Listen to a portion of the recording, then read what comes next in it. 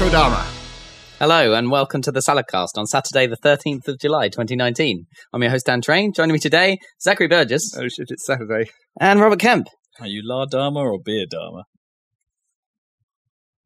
Oh right, now I remember what that is a reference to. Yeah, definitely more of a La Dama. You reckon? Yeah. Yeah. Well, I don't know. I think I'm rocking Beer Dama and La Dama That- like in equal measures. Yeah. Yeah. La Dama must have had facial hair though, so He did. Less, Actually, though. yeah. but less. Yeah, less than Beer Dama. No, maybe I am on the La Dama side just because I'm a bit grayer. Started watching a little bit of Battlestar with my flatmate. He's never seen it before.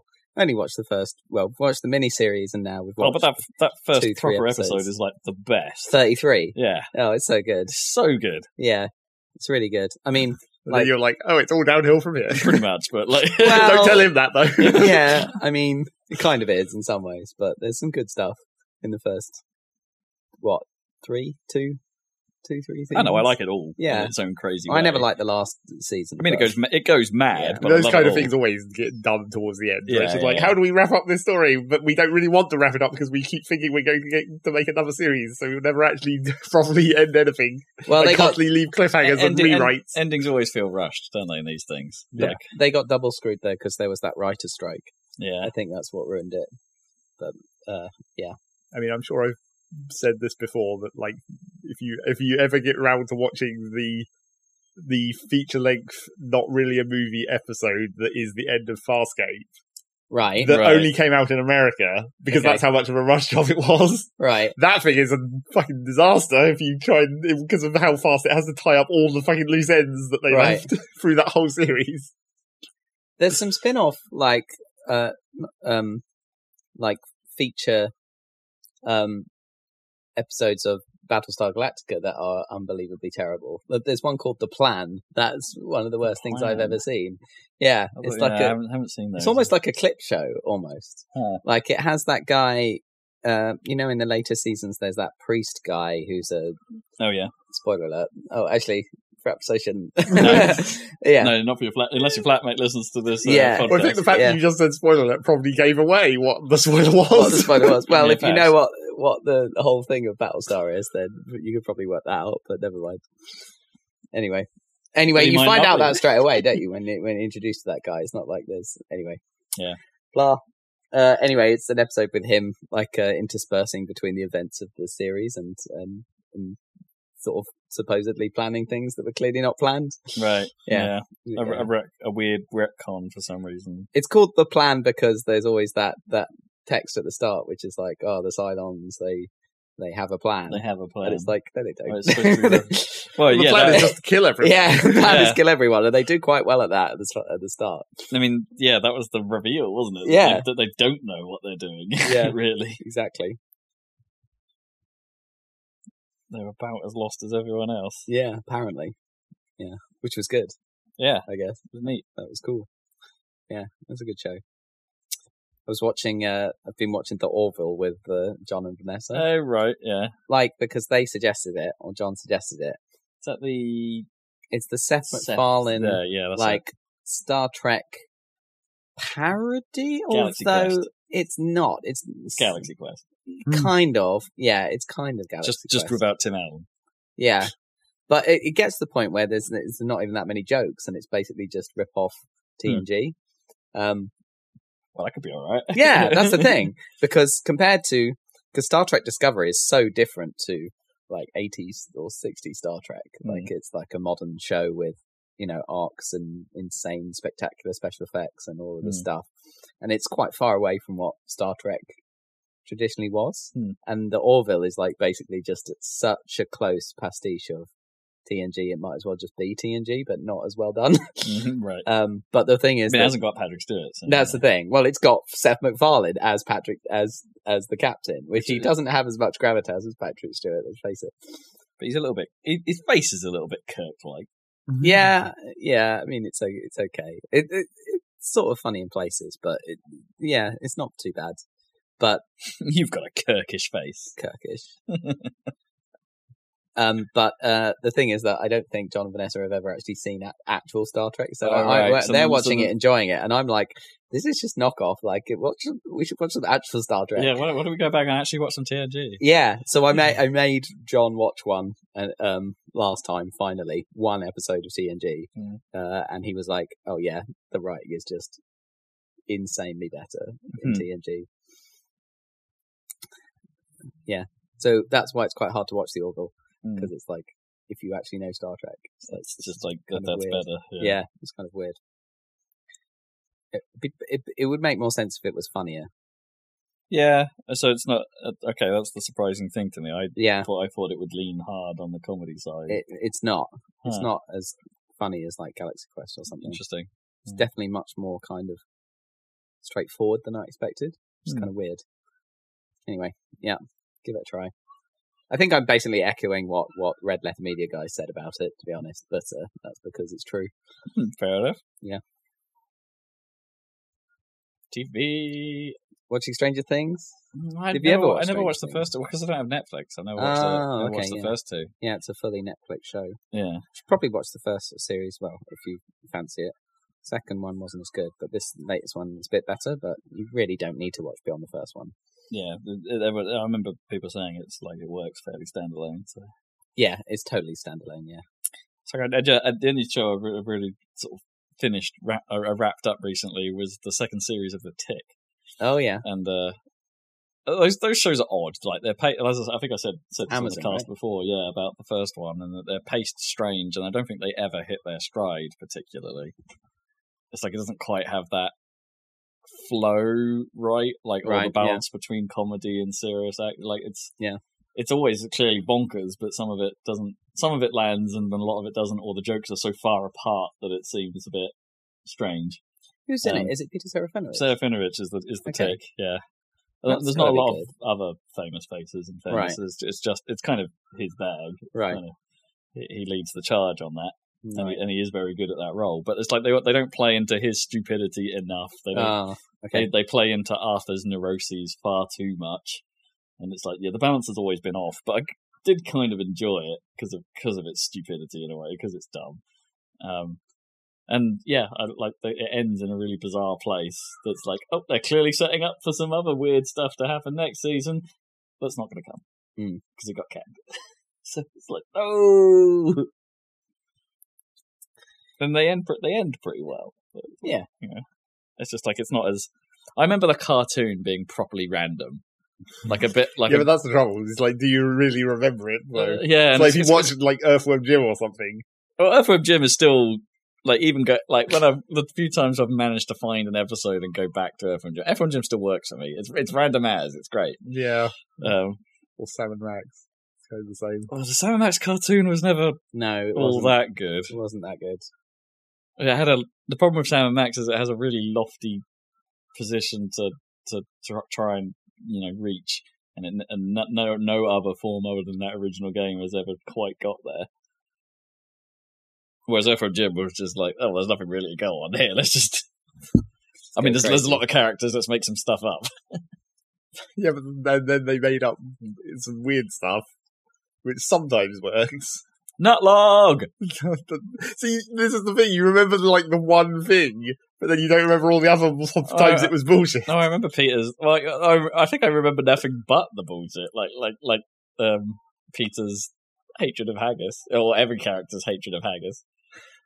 But that's the same as the heart, basically. The heart. It's the same joke. A liver of a sheep boiled in its own stomach. Or the fact that they always end up at the same restaurant doing dishes. Or yeah, but how many times does that happen? That happened quite a lot. I don't know if it does happen that much. I heard that Rocco's Modern Life was coming back for a special. I did hear that, yeah. Rocco's Modern... That was a weird show. That was weird. Yes, that was like a gateway Ren and Stimpy. Yeah, kind of. It wasn't as insane as Ren and Stimpy. It wasn't as gross, no. But it was. I remember, like, there was the whole episode about biting your nails or something, and they're making fun of him because he can't pick up coins from a table because he's got no nails because he's bitten them off. Yeah, and it's like, and then the occasional like not as frequent, but they did. I think it occasionally had that sort of like creepy, super detailed still, like they did in Ren and Stimpy. Did every now and then, and you're just like, eh. That was great. I guess you can't do something like Ren and Stimpy now because of the internet, right? I mean, I guess now it's just, Rick and Morty or something. But it's clearly not for children, that. So there's no grey area. I don't know if you could do a gross out. Well, it was more gross out, wasn't it, than anything else like that show? And it's like nothing's really lent into that. Or has it? How would we know? I don't know. Yeah, maybe you're right. Yeah, maybe you're right. But I don't know, every kids show I've seen kids watch recently just strikes me as some kind of like flash animation, borderline internet humour. This moves at even too fast a pace for me to keep up with kind of show. Like they don't. There's something wrong with modern kids TV. I don't know. It doesn't. Maybe it's just too fast for you, mate. I'm getting old. Yeah, you're getting old. You can't watch it. I don't know. It's like I don't know. I'm of the generation where I really do believe kids' TV used to be better. I really do. Every generation probably feels like that. Yeah. I mean, I don't know. Adventure Time was really good. That's done. That's over now. But yeah, that was very good. I had the random factor for sure. Yeah. But then, is that kind of it? Like, well, everyone loves ponies. Yeah. Well, yeah, that came Friendship back. is magic. What is it now? Is there something else? That was ages ago, wasn't it? It's still going on. Oh, yeah. It never ends. What was the I suppose it was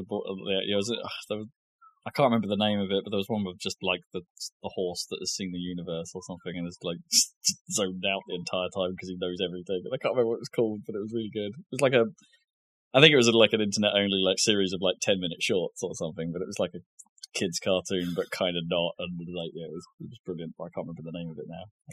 The horse who's seen everything. Yeah, there's like the second season just has a horse that's that has seen the universe in its entirety, and it's just like it's blown his mind basically. So he's in a permanent like catatonic state, just going like the what's it in Hitchhiker's Guide, the total perspective vortex, something like that. Yeah. Oh, that's gonna bug me though. It was really good though.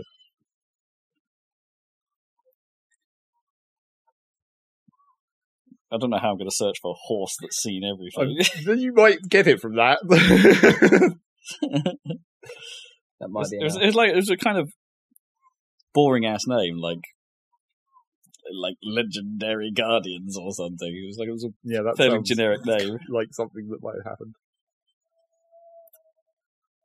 What on earth was that just went past? I think it was just like some kind of motorized mini scooter with like an electric bell. Ding dong.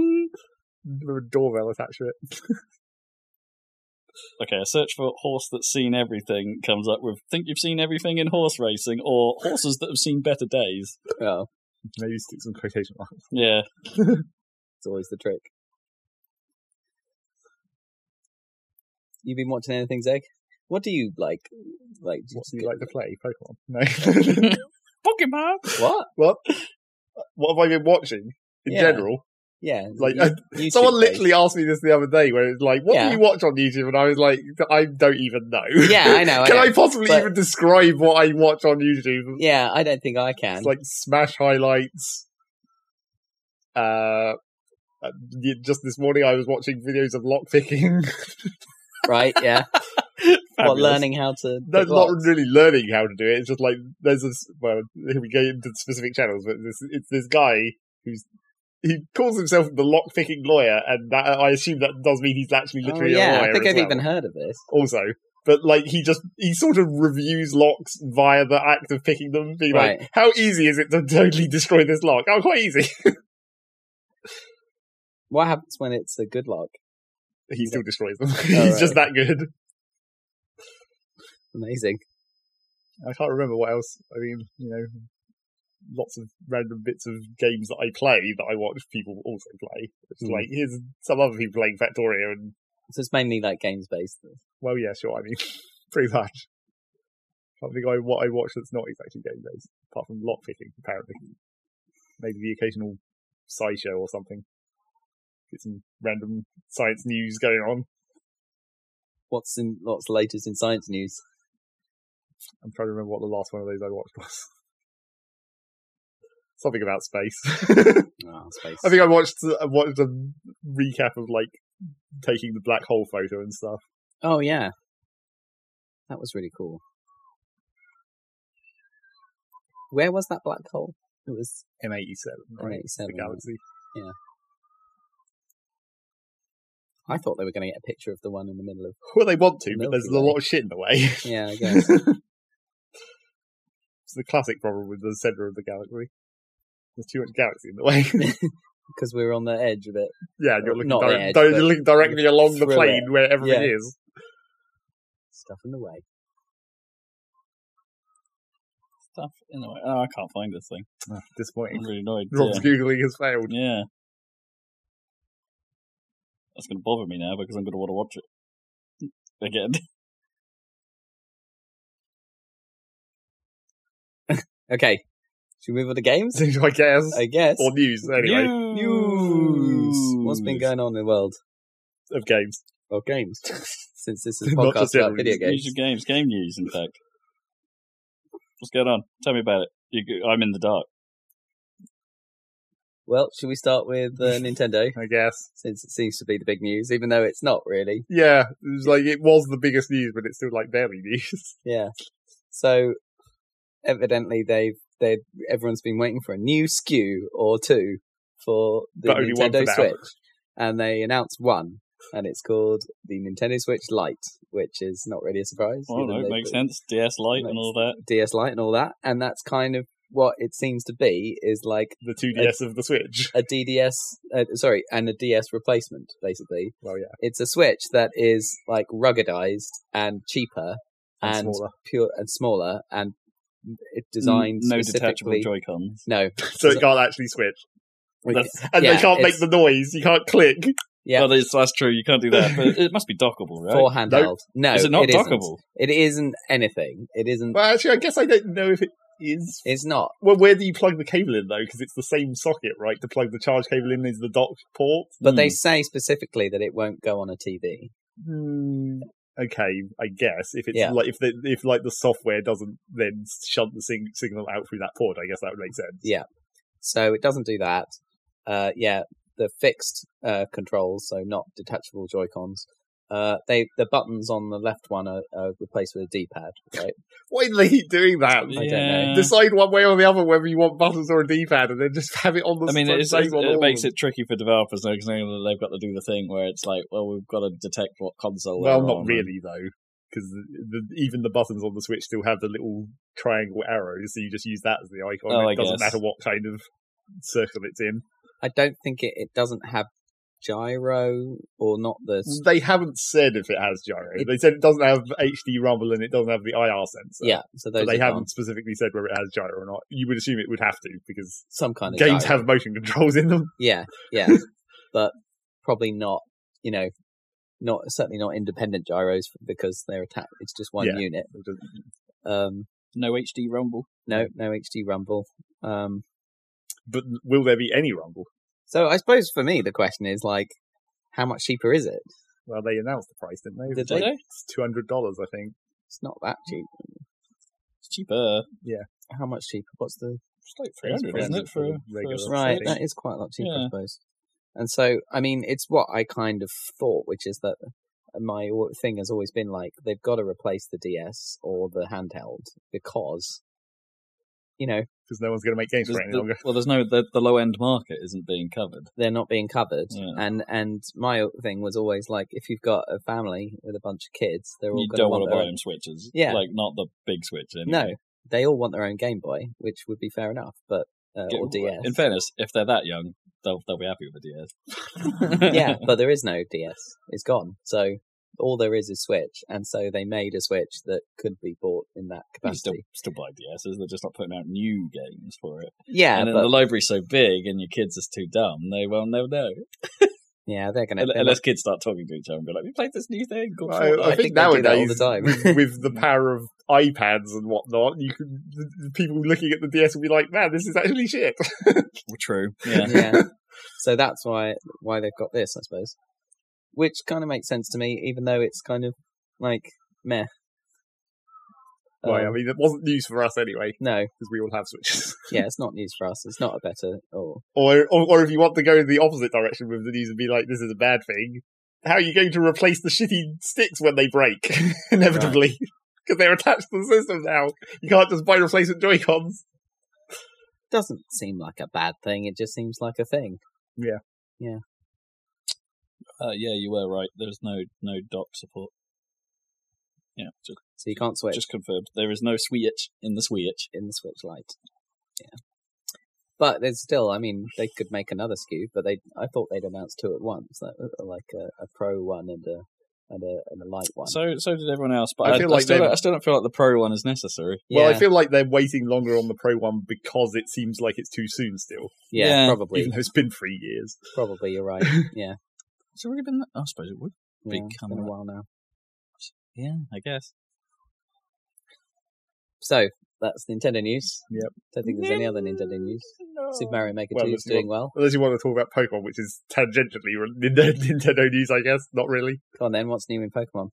Well, the controversy of the National Dex has been continuing. Oh, yes. What? Is this literally just the fact that the new Pokemon game doesn't have all the Pokemon? Yeah. Is that all it is? Yeah. Why are they calling it National Dex? I know that. Because that's what the term is for the whole, when you have you have the regional Dex, which is the Pokemon in that game, and then the National Dex is all of them, which in most games is also in that game.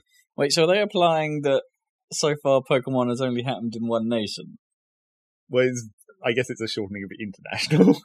Oh, but that even though that does make sense. That doesn't make sense. But that's why regional is the smaller one than the national. National Dex. Unless in the Pokemon world it is all one country. I guess that's never specifically been said.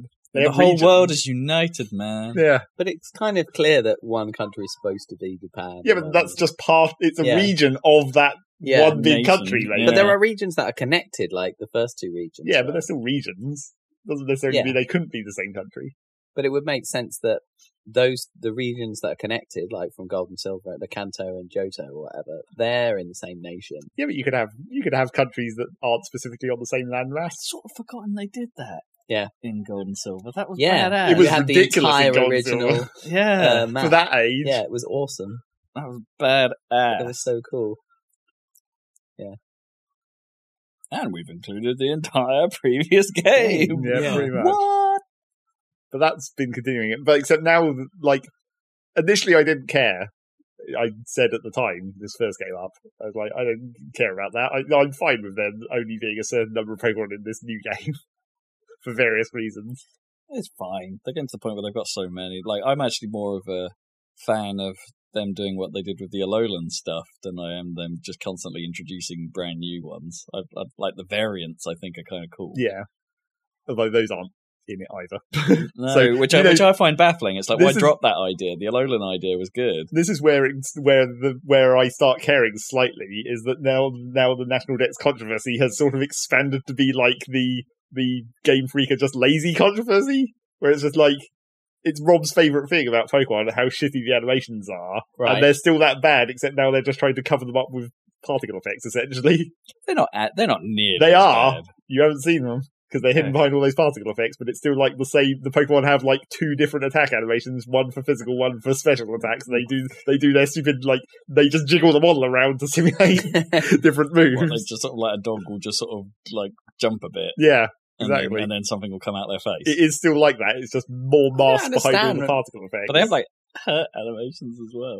Okay, they have 3 animations. Why can't they just put in the work? They've got enough money. Exactly. That's what everyone's saying now. And it, like, yeah, but it's hundreds of characters. Yeah, but except less now. It's not 700 any longer. We're back down to like 100. Yeah. No, that's why they're doing it though. That's what you would assume, though. You would assume that the reason there's less Pokemon is that they're taking more time to put the work in, but they're not really still. You reckon, from what we've seen? From what we've seen. And just, like, people have been, now that there's been a bit of a, space in time where people have had time to get off the hype train somewhat and look at the footage more critically. It's like, this doesn't actually look that good. Like, the world and stuff. It's like, these textures are kind of shitty. I have to say, it's clearly a DS game, isn't it? Well, yeah, 3DS, it's not a huge bump up from the last one, is it? It's this thing. I think we saw that in that that last major reveal where they're wandering around the open area. Yeah. Right, and you're sort of looking at it going, this looks right. And you specifically said, that water is rubbish. Yeah, the water effect is especially bad. Yeah. But even just like, oh, look at this tree trunk, that just looks like garbage texture. Yeah, it's looking it's looking dated. So people are now starting to include that in the controversy where it's just like, this is, you've theoretically made less Pokemon to give yourself more time to work on the rest of the game, except where? In the money. That's where we've given us more time in the money. Like, we're just going to make more. None of that sentence made much sense, but So yeah, that's what's been going on with Pokemon. People have been continuing to be vaguely annoyed to the point where it's now just like, just delay it. Except that's not going to happen. They now, as soon as you've got a release date that has a specific day, that's it. Nintendo won't delay it to that point. Yeah, no, it's fixed. They've got to put it out. They're a big enough company where it's like, well, their forecast now depends on this. Well, the trouble is that like people think of Game Freak as being big, but they're not really that big. And also, they're actually also working on another fucking game at the same time. That Towns game. Towns. Is it called Towns now? No, that's just what I called it. Towns. Okay. Hope for Towns. Okay, hope for the town of Towns. Yep. But they were also working on that at the same time. And Game Freak is only like 150 people. So they're not gigantic. I mean, they're not indie, but... How many people? 150, supposedly. Well, they're getting on for AAA size at that point. But well, quite. But yeah. What's it weigh? What, 300 is your average? Yeah. Ish AAA 50% A and a half. Yeah, but that's pretty big for it's most pretty game big, studios. but it's still like not. And also, they're still like technically an independent company, kind of. Yeah. I don't think Ninty really drive what they do with their games particularly. So they also might not have as much direct support from Nintendo, I guess. Nintendo might be like leaving them to their own business. Oh, I bet if they wanted support, Ninty would go, yeah, sure. Probably. It's like they'd be mad not to. They're a huge money spinner for Nintendo, so it's. So maybe the two go hand in hand. Maybe we're now back to like maybe the Pokemon company has bad management and they haven't realised how much of a bad job they're currently doing. No, they're just doing what a lot of Japanese game developers do when they're onto a good thing, and and to be fair, most game developers are like, it's not just Japanese. It's just sometimes a bit more obvious to see in Japanese games where they find a good thing and they stick to it. Right? You only have to look at Yakuza, I suppose, is a good, or that's that series. It's like, yeah, okay, it has evolved, but the game isn't all that different now from what it was in 2005. Sure. At its core, and it's it's just a thing they do. They like, and Ubisoft did that with Assassin's Creed for God knows how long until they finally decided to do like a fairly big. Bigger revamp of it. It's just how sequels work, man. Yeah, but it sucks. This was clearly the chance for them to do it, though. This was the moving moment to the Switch. You've got a big boy console now. Yeah, do something. But then maybe that was the trouble, of course. Where it's like they weren't experienced with. I mean, yeah, you might techniques. be right. You might be right. It might just be that it's just too new to them. Like like they don't have the staff to deal with this particular problem. And they kind of also backed themselves into a corner by when Pokemon Go was coming out, announcing that the real one was coming. Even at that point, that was too much commitment. If they hadn't have said that, or if they said that even more vaguely than they did, rather than having to say it to stop people being pissed off about Pokemon Go, if they hadn't have sort of given themselves at that point being like, okay, so it has to come out within like a 2-year window, essentially. Mm. If they'd been allowed to have that be delayed more, that might have helped them, possibly. I don't know, when you're talking a couple months here and there, it's not going to make a huge amount of difference. But they could have done a much bigger delay if they wanted. I mean, it's Pokemon, yeah, they probably could have. But it's been especially as they put out Pokemon Go, and that game was perfectly fine for what it was. When did the last one, was it Ultra Sun and Moon? Yeah. When did that come out? That must have been... Is it 2 years ago now? Maybe more than that. because we were talking, because originally we thought it was going to be Pokemon Stars and it was going to be on Switch, and that was just before the launch of the Switch. Yeah, that was when that rumour started flying. So it must have been about 2 years ago when it actually came out as Ultra Sun and Moon. Yeah. And that doesn't technically count as a new game, of course. That's just like the third version of the Sun and Moon, except there's two of them. Right, yeah. Well, it's the first revision of the Sun and Moon games. Yeah. Let's call it that. Yeah. Yeah. I can see why. I can. Okay, the Pokedex thing I don't agree with. I think it's fine to cut the number, whatever. But I can see why people are like, just like, hey, you should have done more. Yeah. I get that bit. And also, this was in the trailer that just came out for it as well, because you get the hype going, I suppose. They're releasing trailers. They showed another two of the gym leaders. Oh, yeah. Except... People are quite happy about one of them, aren't they? Like, the girl? Well, like, people... Because the internet? Yeah, because people like women. But, like, the trouble with what... No, wait, you're thinking of the water gym. That was before that. Oh, was it? That was the E3 trailer. Oh, okay. There was another two gym leaders after that got released in this newer trailer. But the trouble is that when they showed each of these two gym leaders, it had the icon for sword on one of them and the icon for shield on the other. So now we're thinking maybe the gyms are specific to the games. Oh, weird. That's new. Maybe not, people are not that happy about that. Oh, I don't know. I think that's interesting. That's another reason for the two versions to exist. You'll notice the thing about different Pokemon being in different versions is you can trade them between the versions. That was always the idea, right? If a gym leader is different in different versions, there's no way to cross that over. Well, unless I guess there could theoretically be a way to cross that over. But... It could unlock in post-game. There you go. I think there's a fairly high possibility of it being a post-game. Like, oh, now you can go do the flip side. Maybe, but then, the question is, like, how does that fit into the world, I guess? Like, if you just have these two different versions of the same world, but the gym leaders are mysteriously different in each version. I mean, maybe the story revolves around, like, the sword and shield clans of this region or whatever, and it's like you're training as part of one clan. Yeah, but it would be the same region. And then in the end, unless they But that's what I mean. You're training as one clan in this region, and then at the end, it's like you unite the clans, and they become one, or something, and then you can, because like a sword and shield works well together. Yeah, but so then, then the idea would Braveheart be that, pretty much. Then the idea would be that you'd have to have like a separate set of gyms that you never go to in the main story, except it would be two different. Just like where are these other gyms? Sure. They just. Because I assume the way it's going to work is that it will just be the gym of that town will just be different in the different versions for no apparent reason at all, even though it's the exact same place in the same world. So all the gyms just are like Castlevania; they can go upside down, and then. Oh, and also the other thing that came out of that video, Gigantamaxing. Wait, there's an even bigger version of Dynamaxing. You get even bigger. Gigantamax.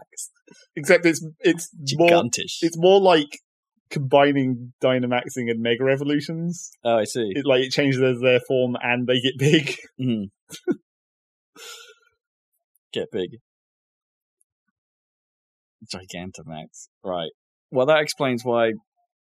Well, it vaguely explains why like the word Dynamax was like chosen if they had something else. Something even bigger. Yeah. They needed a slightly bigger word to fit after that. I think that's what it's called. Or no, it's not Gigamax. Gigamax. That would be too obvious. Bigamax. But yeah, that is, again, because people were sort of annoyed about Dynamaxing being kind of boring, which is like, they just get big. And by that point, it had been kind of known that Z moves and Mega Evolutions and all the other Alolan forms and all that stuff weren't in. Yeah. So people were like, just getting big is boring. So now apparently we kind of have Mega Evolutions again, but different. Yeah. And larger maxing. Yeah, I don't know. Like the strategy doesn't seem all that entertaining either, right? Because if they get big, your other guy has to get big. Really? Well, or are they just going to get knocked out immediately by Dynamax? Well, I don't know. From what we've seen of those battles, it doesn't seem like the Dynamax moves do massively more damage. I mean, they do more, but like, not like it will just one hit kill literally everything that's not Dynamax. Right. Some moves will be survivable. So why do they have to get so big? Find out in the story. Why is it so big? Why is his hat so big? Why is this hat so big? Lethal League Blaze just came out on Switch yesterday. Did it? And the other consoles. Excellent. Apparently there's a demo as well. Yeah. So maybe people will be more interested. Demo should be. Check that game out. It's pretty good. It's a good time. Yep. So that's Pokemon news. Yeah, there's Pokemon news. Any more news? Any more news for news? Do you want to take us through that G2A stuff then, Zeg? Because I don't know the story. I guess. It's a dumb, ridiculous series of events to do with G2A. So do you know what G2A is first, I guess? So are they like the back of a van game sales site or something? Kind of. Like, I've never quite understood. I mean, they're just a key reseller, right? Basically. So they're like CD keys, but even shadier. Yeah, yes, but even shadier. There's been a lot of previous controversies over the years of various situations of G2A fairly obviously probably selling stolen keys and credit card fraud keys, that kind of stuff. Okay. So already people didn't like it very much for those obvious reasons. Mm. But then, so what happened, I guess, at the start of this fortnight, it would have been somewhere around then, an indie game developer discovered that G2A had bought Google adverts for his game on G2A. So if you searched his game on Google, the first result was the Google advert for his game on G2A. Except he never gave them permission to sell his game. And oh wow! And all those keys were clearly stolen because he could trace them himself. Wow! And so he made a Twitter post where it was like, "Don't buy my shit off G2A. Literally pirating it is better for me than you buying it on G2A because then I don't have to deal with like credit card chargebacks when the keys get cancelled." Right. Wow, that's bad. So then that brought various other indie developers out of the woodwork to be like, yeah, please just pirate our stuff if you're considering buying it. If you don't want to buy it from somewhere else and you only care about G2A, pirate our stuff instead, please. It's actually less work. Yeah. So we're not going to see any of this money. Yeah. So then G2A went on the defensive and were like, you just don't, they're classic, I don't think that this is a current quote, but it was a classic quote from one of the previous controversies that they said, where like, people just don't understand our business model. Our somewhat questionably legal business model. I mean, it just begs the question, where are they getting these from? Like, how can they defend themselves without revealing where their keys come from? Yeah. And then, so that led to a whole series of other back and forth, sometimes on Twitter, but sometimes, corporate posts about like G2A being like, oh, if you can prove that these keys are stolen for a neutral third party analysis, then we'll cancel these keys and give you 10 times the money back. And it's like, yeah, that's gonna fucking work for anyone, isn't it? Yeah, how are you gonna prove that? I guess. Yeah, through an independent auditor or whatever. And then eventually it came to this possibly the worst part where various journalism type websites, I can't remember which one was the one that actually whistle-blew this or whatever. I think it might have been Game Informer. G2A sent emails to various websites saying, please print this completely non-biased article that we wrote for you to post on your website about G2A. And it's just like, I'm pretty sure that's a very bad thing to be saying. No one's going to do that. No one with integrity is going to do that. Nope. So yeah, and then that immediately got called out. And then G2A were like, that wasn't us, that was a rogue employee who sent those emails. Oh, man. As you do. A rogue employee. Brilliant excuse. I mean, it could have been, I guess, but how would you ever know? It's a bad look. Man. Alright. G2A is shady. It continue to be shady. Yep. It's like, it does put into question. The problem with like this is like, does it mean all key sellers are bad? Like CD keys, for instance, who I've used plenty of times for because you get a tiny percentage of Steam top-up vouchers, so I'll do that as a way of I can get like £4 off a £50 Steam credit or something. It's not insignificant. That's something. I think maybe with the Steam cards, it's marginally safer because there's got to be a margin in it for people to sell the cards. Right? I mean, I guess the other angle to the key reselling controversy is that it's a way to bypass regional pricing, basically. Sure, yeah. People use VPN or whatever to buy keys cheap in wherever they're cheap, and then sell them at regular price wherever they're not cheap. Because places like CD keys and stuff will like explicitly say this key will work on accounts for these regions and things like that. So you can dial in the best price if you want by finding a key from a region that works for you, which is kind of cool. Legality, I'm not quite sure about, even with that stuff. I'm sure it probably is fine, but it's just like it's slightly odd. But it is. I like to think that these key resellers, as I say, are getting hold of the physical copies of key, like cards or whatever and stuff like that. Because when they post, you get the email from them, it always looks like there's like a photo or a photocopy of an actual key. Sure, for those, And then when it's a game key, that's just literally just a text file with a string of numbers in it or whatever. Yeah. There's not really any accountability on that one. And I hope to think that retailers like that are just taking a huge cut on the margin they make in the hope that the convenience and the lower price is going to bring people in. Right? They are risking the low margin to get more sales, and it works for me. I'm paying less, but. Well, you haven't, but G2A this constant key sourcing controversy. Yeah, I think tarnishes them all, and it's it does raise serious questions about how this part of the industry operates. Yeah, I mean, literally. Even in the case of CD keys, right, or ones I'd consider to be slightly more reputable. It's there's no guarantee that those cards, the physical cards they got hold of, came from a decent source, right? Well, sure. And that's the other. I mean, that's a slightly different angle of that. But yes, theoretically, those cards could have fallen off the back of a truck or whatever. Yeah, and just fell in the balance, and just fell into them and be like, "Oh, flash sale on this particular thing." Slightly different with physical goods than digital goods. Yeah. Yeah, I think if you actually had you're selling a physical thing, and you can I think they're actually on one. There might be some regulations, or the publishers of things actually do scrutinize people who suddenly go deep cuts on this game, this digital copy of a game, and they're like, "Whoa, hang on, what are you doing?" Whereas if it's a physical disc, I think there's the onus on the retailer can just sell it to whatever they want. Hence why you get Tesco selling Soul Calibur for £10 if you're lucky. Yeah. Sort of the problem with the G2A end of it is because it's a reselling site that it's theoretically you can, from your Steam account, you can sell your unwanted gift games, which is another problem because the gifting system on Steam is, meant to be friends only and all that stuff. And they've made that worse since they dropped gifts being an inventory thing.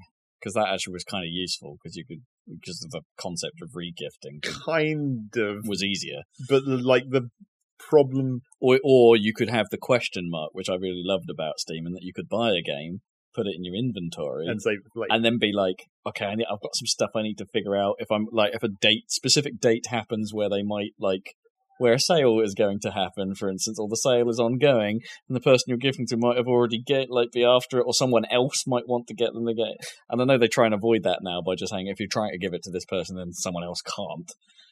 But it's still a bit I quite or if you're in that mindset where it's well, if they don't want it, I'll have it instead, but I still want to buy it at the sale price. Because timing. That does seem to be another part of the G2A problem is the gifting side still exists. Theoretically you shouldn't be able to just pay someone because it's not they're your friend and they're just giving that to you directly. There's a whole process to go through, shady click on this link to initiate a friend transfer request or whatever. It's just this is clearly getting even less legal looking by the second. Because who knows what bot accounts there are on Steam that are harvesting whatever. Just harvesting. Yep, harvesting. Speaking of Steam, I guess, just to finish up. Yeah. Slight, just reminded me to finish up the story of the disastrous Steam sale. Yeah. Turns out that there was some quite shady business going on with that in the end, where, do you remember, you spend money on the sale, you get points, and then if you get enough points, you can get a £5 discount voucher. Right, yeah. Well, which I didn't quite make in the end. No. Well, people were like, okay, so obviously, how can we game the system? And it turns out that if you go to the Steam marketplace where you can buy and sell shit like, for example, Counter-Strike Go keys, if you do a market trade, that doesn't give you points. But if you go into Counter-Strike and buy keys directly from the Counter-Strike market, or Team Fortress, it also works. If you go into their in-game marketplace and buy keys there, that does give you points. And then you just relist those keys onto the regular market price and essentially get all your money back because you're just reselling them at mostly the same price. In Steam, well, you get a chunk of it back in Steam Wallet, right? Yeah. Okay. You get you can get someone did the maths, and it's like you can get like nearly 90, or you could before the prices all crashed because everyone was doing this. Right. You could get nearly 90% of your money back from selling the keys back to the market. So you're essentially getting the points at like 1/10 of the actual cost of the points, and then you could just grind the vouchers. You had to make some initial investment, right? But you could actually get more out of it in the voucher costs than you initially put in. Interesting. So that was a problem for a while, but then the key market kind of crashed. But then arguably that still doesn't solve the problem because the market will eventually rebound, and then anyone who's hoarding keys can just gradually meter out their keys over time, so they theoretically still haven't lost any particular amount of money. They've still lost potentially money though. Yeah. Like losing 10% is still a thing. Well, sure, but they were paying to get that. To get the vouchers. Yeah. Get the vouchers, yeah. And the vouchers are always going to be good, right? Like £5 off or whatever. Well, actually, I don't know how those vouchers work because I've never seen. Was it like were they combinable? Like like if you had, I would assume that you can't trade them, so they probably are locked to your account. But presumably, you could then use that voucher to buy something and trade that away. Maybe. I don't actually know how those vouchers work. What, to get actual money? Oh, maybe, but I don't know if you can do that. But I don't think you can actually sell games particularly. Well, unless you can read GTA. Not doing that. Coming back around. Yeah. So yeah, there was this fairly major exploit in the Steam sale for the part that mattered and not for grinding points, which there was also an exploit for. If you didn't have enough achievements in your games to fill up your point meter, just mod Starbound so that sodas are infinitely craftable for free, because one of the point gaining achievements is drink a soda, and it doesn't detect whether your game is modded or not. Of course. People drank a lot of virtual soda. Double hand those sodas. Equip them in left and right hand. Oh, yeah. But as I said at the time, the amount of points was so insignificant compared to if you'd regularly played any game on Steam recently. I never used even close to the number of points I had. No. I don't think I even chipped into my Factorio pile. I think I only used Binding of Isaac in the end. No, most of mine came out of Rocket League. Because that just kept going. Oh, that's the Steam news. Yep, that's all the news, I think. I think that's all the news. I mean, there was a lot of indie devs that came out being like, we actually sold less this Steam sale than we... Like, a lot less than we normally would. For some mysterious reason. Something to do with, like... one of the claims is that the wish listing system on Steam is actually a fairly decent indicator of how well your game's going to sell. Okay. Especially during a sale. And because it immediately reminds you over and over that. Well, and because people use the wish listing to gift. To gift. Yeah. I guess that does make sense. So the people misunderstood how the competition giveaway, how the sale giveaway worked, in that they thought that like, if I've got an epic wish list full of games, then the prize I might get is going to be a random one from the list. So a lot of people started delisting games from their wish list to limit the selection that they thought it would potentially pick. However, that's not how the system works. The system would always pick from the top. Yeah. It was either your top one or the top three one, if you got the full. Yeah, top one, top two, or top three, depending on what position your team came in the race. So they were delisting things for meaningless reasons because the rules weren't clear. And as so many things, if that's so. Yeah. And so indie devs didn't get the small, and because people delisted cheaper games, thinking they would want, that if they were to get one, it's like, hey, can I have the more expensive ones, please? Like Cyberpunk pre-orders. Lots of people got Cyberpunk pre-orders. Yeah, you only needed to look at the results and be like, every day it was just all Cyberpunk. Yep. And then maybe like Witcher 3 or Total War, the new one. Oh, yeah. Whatever that's called. Yeah, I can't remember. But yeah, so there's a lot of that going on, and it's so unfortunately it seems like indie devs really missed out on this particular sale, which is a bummer. So yeah, not a great Steam sale. I didn't think that a lot of the price cuts were. They're the same as they always are. They're never going to get better. I know, it just didn't feel impressive this time round. I didn't actually end up buying all that much, for myself. I went into it thinking it's like, I'm going to be the good Samaritan this year. I'm going to randomly gift a load of stuff because I kind of just want to get out of the cycle of birthdays and Crimbo and all that. Right, yeah. Because I hate it. You just want now the only gift-giving event of the year is just Steam sales. Is sales. Yeah, I'll be more happy to just sort of be like, rather than wait for a time, just go like, here you go, have some stuff. I'm feeling generous, go for it. And I looked through the list and was all like, well, basically you don't show your profile, so I can't see if Dan's got a wish list. What? Your profile is marked as private, supposedly. I didn't do that. Oh yeah, so I can't see if you've got a wish list. Probably happened during that whole mess with the profiles a while ago. Oh. Yeah, I mean, I don't remember doing that. Yeah. Okay. And I didn't end up, by the time, I sort of got myself into a bit of an overthinking about it, like with especially with you and Kips. I sort of overthought it a little bit, and I was like, I don't know. Well, I saw it, I'm not buying anything. I did that on my own list. Yeah. I was looking at it and I was like, do I really want to buy that right now? Or ever? I don't know. I had the backlogitis. Well, you always have that. Yeah, because a bit of me was like, I shouldn't buy anything because I've got so much I've got that I actually do want to play at some point. That it's just not worth it, especially when Kiwami's came out on Plus, and then I noticed, I've got Yakuza 0 on my list. Oh, sod it, I don't need to buy that then. Don't need to buy anything for 60 odd hours. I've got long games coming out the ass. It's great. And I've got tons of indie games that I still have never played. Yeah.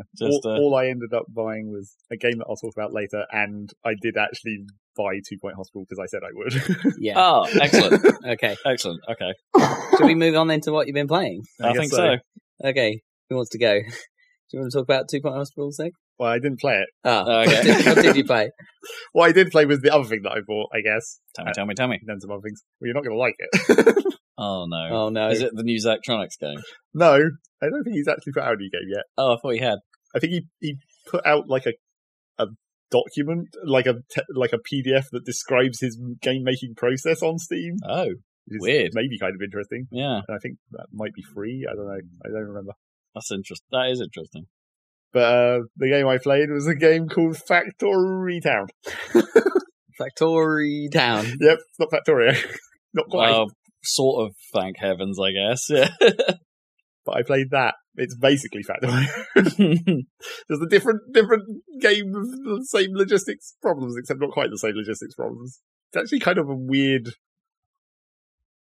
it's Factory Town implies a city builder thing more than just a factory. So there is some townness. It's sort of, I guess you could compare it to this kind of a combination of Factorio and maybe one of those old town building games like the Egypt one, or what was that? Oh, game? yeah, Egypt Anno one. or something. No. What was that? There's the Egypt one and the Rome one. Yeah. They were that similar type of... Yeah. I can't remember what those games were called. They had a real generic name. Yeah. Just like Egypt. I remember you showing me them now. Long time ago, I was they're old. But it's those kind of town building... The reason I would compare them to that is because the mechanic of those games was the service buildings, the water wells or whatever. So Empire Earth or something? No, that's a different game. Yeah. But the service builders would create a person. Pharaoh, that's the one. It would create a person that would walk around, and as they passed the buildings, that was how the service was transmitted. Right. So if you had the water carrier would walk past the house, and then they'd have water, and that would be that. That's how those game systems work. So it was about building like the correct layout of streets or whatever. Not quite a Settlers style, but no, not quite. But it has some similar elements where like you have the marketplace, and it has like an area of effect around it, and therefore you want to build your houses within that area of effect and that sort of thing. But then it's also got like, conveyor belts and stuff like Factorio. And then it has like slightly different sort of, I guess you'd call them less technological variations on logistics. Like you can just straight up have guys carry stuff between buildings. And then there's like the upgraded versions of that where it's like, it's a cart so you can carry 4 things at once. And then it's a wagon so you can carry even more stuff at once. So that's just like point to point. So that's like the simplified version of the logistics. And then there's like the even simpler version of conveyor belts where it's like the chute, which is like, that's sort of interesting because it relies on gravity. You can either build it flat and that'll work, but then if you have any vertical, it can only go downhill because it's a chute rather than mechanical like a conveyor. So then and that is obviously the other major difference between Factorio. This game is 3D, so it actually has like, you can build up. Yeah. So you can build like scaffoldings and stack up your conveyor belts or whatever and cross them over. That's kind of cool. So it does kind of make it like a slightly different challenge, but it's still, actually I don't know if it is classed as early access. I think it is. But it still has some like slightly awkward problems with that whole system. Like, for example, once you build a conveyor belt on top of another conveyor belt via the power of scaffolding or whatever, you can't really edit the bottom one. You have to delete the whole thing, rebuild what's on the bottom, and then build it back up I see. From there. Yeah. It needs like a layer view or something where you can cut away the upper layers or something to be able to edit the bottom. But yeah, it has, combine different resources in different buildings, and it makes a more and more complicated chain. And then you have to solve the logistics of shipping a whole bunch of different things into one building or whatever, and then get it to the market, sell it for cash. Use that cash to not really do anything because it's not very well balanced in that aspect. The amount of actual money you get out of selling stuff on the market is way too much compared to the rate that you actually use it. So there's that. I'm just looking at it now. It's got a fairly nice, crisp cartoon, sort of cartoony. Yes, it's got a bit of a tilt shift. That you can has it as well? That you can turn off if you want. Oh, but tilt shift is cool. I like the way the guys bobble about like Mii's. Yep, they just jiggle. They're just jiggling around. But yeah, it's slightly weird because you have all these logistics things about moving stuff around, but it also like then it is early. It is early access. Then it sort of has too much sandbox in it because like you can basically move stuff around for free. Like right, there's no demolish. Yeah, it's not like you're building stuff in real time or anything, and your guys aren't delivering stuff to a construction site or anything. You just have to have the resources somewhere in one of your storages, and then you can just build a building. And there's no limit to where on the map you can build it. Things take time to build. No, right, you just plonk them down. So really, and if you really wanted to get ridiculous about it, you can even basically completely skip the logistics. Like you can build a barn, fill it up with resources on one side of the map, and then just pick up the barn and move it somewhere else manually. Oh, wow. And it's like, that does kind of remove the whole point of the game, but that's also, it's a lot of manual work. Yeah, you're doing the work then, rather than setting up the... It's like moving a doctor around in hospital. Exactly.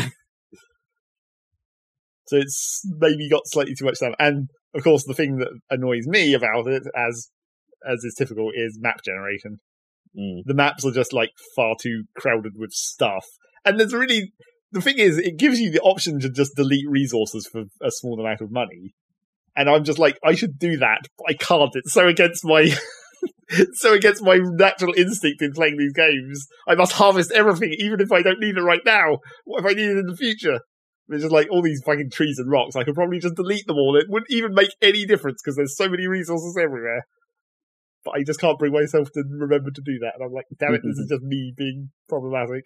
I should just delete them. It'll be fine. You got a problem, man. And then the end game of that game gets, a bit magical.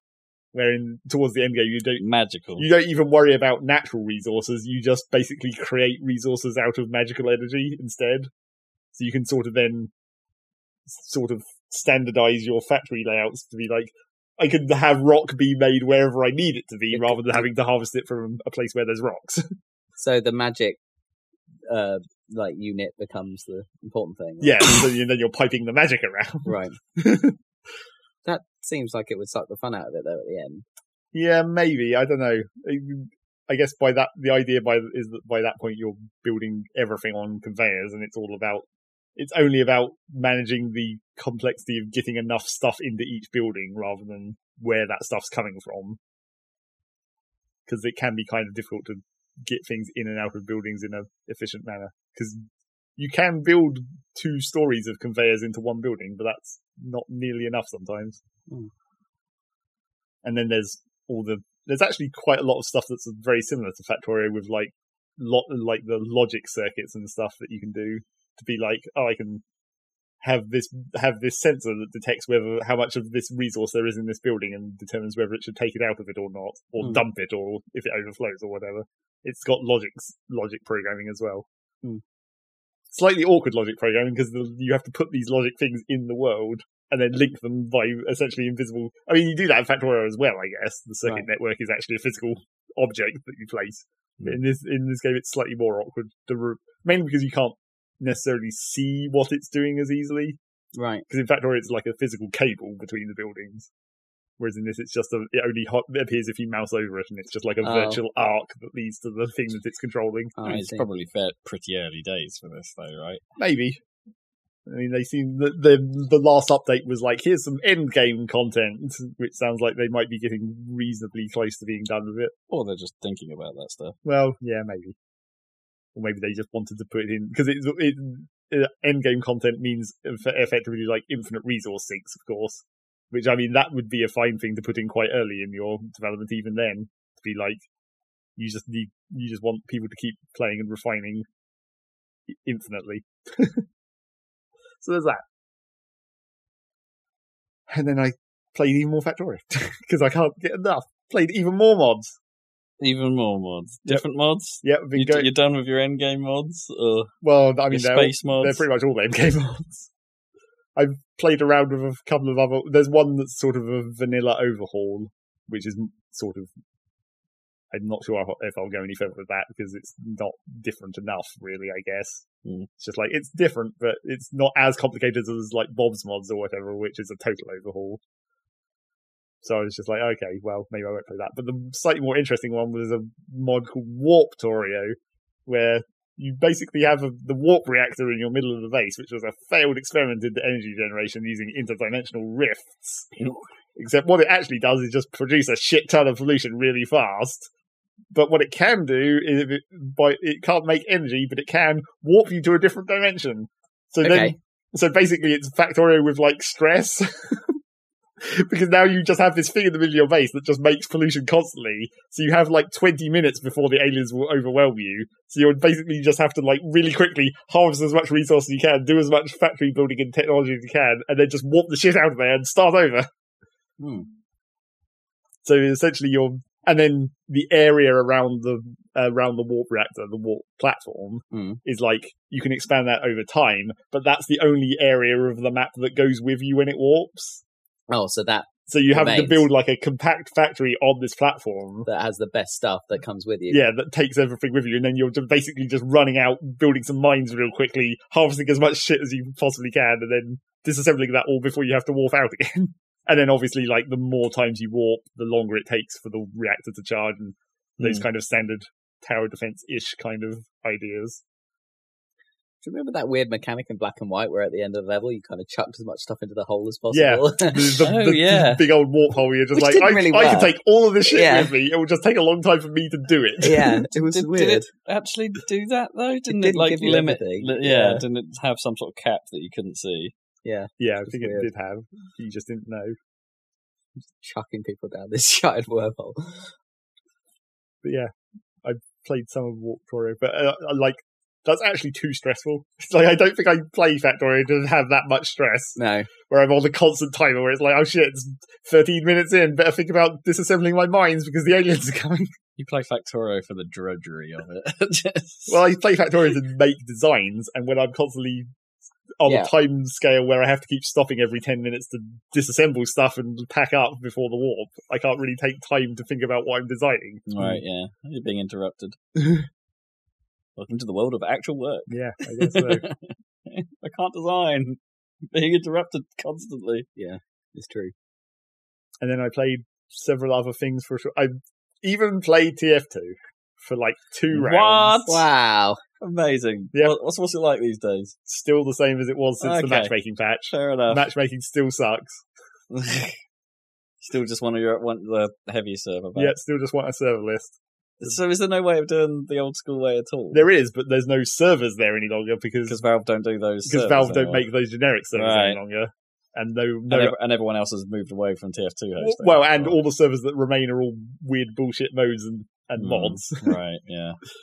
So there's no like vanilla servers? No, not really. So you still don't stay on a server with the same people? No, everyone just quits at the end of the round. Matchmaking has its place, for sure. But there's something about getting into a server, especially in a game like TF2, and just staying with the people. Yeah, there is. Like, I don't know, and it doesn't happen.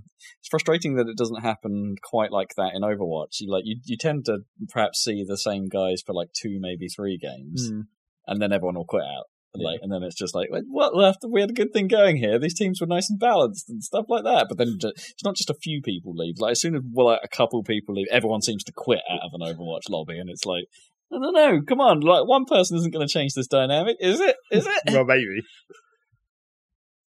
Who knows? I guess when you have, it's like the smaller the number, the more likely that is to fuck everything up. That's why no one ever stays in a Rocket League game as soon as anyone quits. True. I mean, Rocket League, the small teams in Rocket League do make that less of a, well, it makes it more of a problem in terms of building up, what we're talking about here, but less of a problem because that game isn't really about that. Or can't really do that as well. No. And then I also keep randomly playing more Binding of Isaac, just because it's been a thing because I've been wanting to play something slightly more active that's not Rocket League, and I haven't managed to decide on anything else, so I just keep ending up playing Binding of Isaac instead. Play Overwatch. You'll really like it, I swear. But yeah, played Binding of Isaac and had some funny runs. I had a ridiculous run where play Counter-Strike. I reckon you'd be pretty good at it. No, I don't think so. Well, I'd be averagely good at it. Yeah. Maybe. I had a funny run in Binding of Isaac where I created a build which was the just stand still build. Right. Which is pretty funny. I got, there's a character that has a dead bird where when you get hit, the bird comes out and attacks any enemies. It's like a revenge mechanic. Then I got basically a duplicate of that, which is like the attack fly. Essentially the same thing. You get hit and the fly comes out and attacks enemies. But then the trick to it was that I got an item where if you stand still, you just become invulnerable, but you can't move or shoot. Oh, right. So basically you just fight normally until you get hit, and then you just stand still because then your attack bird and the fly will just kill everything else. And you'll be invulnerable. And you'll just stand there. Yeah. It was like, this is a great build. It's real slow, but it's practically impossible to fail. Yeah, that's pretty funny.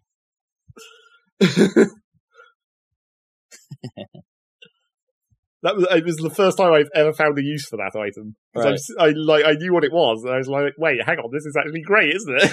What, the invulnerability thing. Because it's so situational.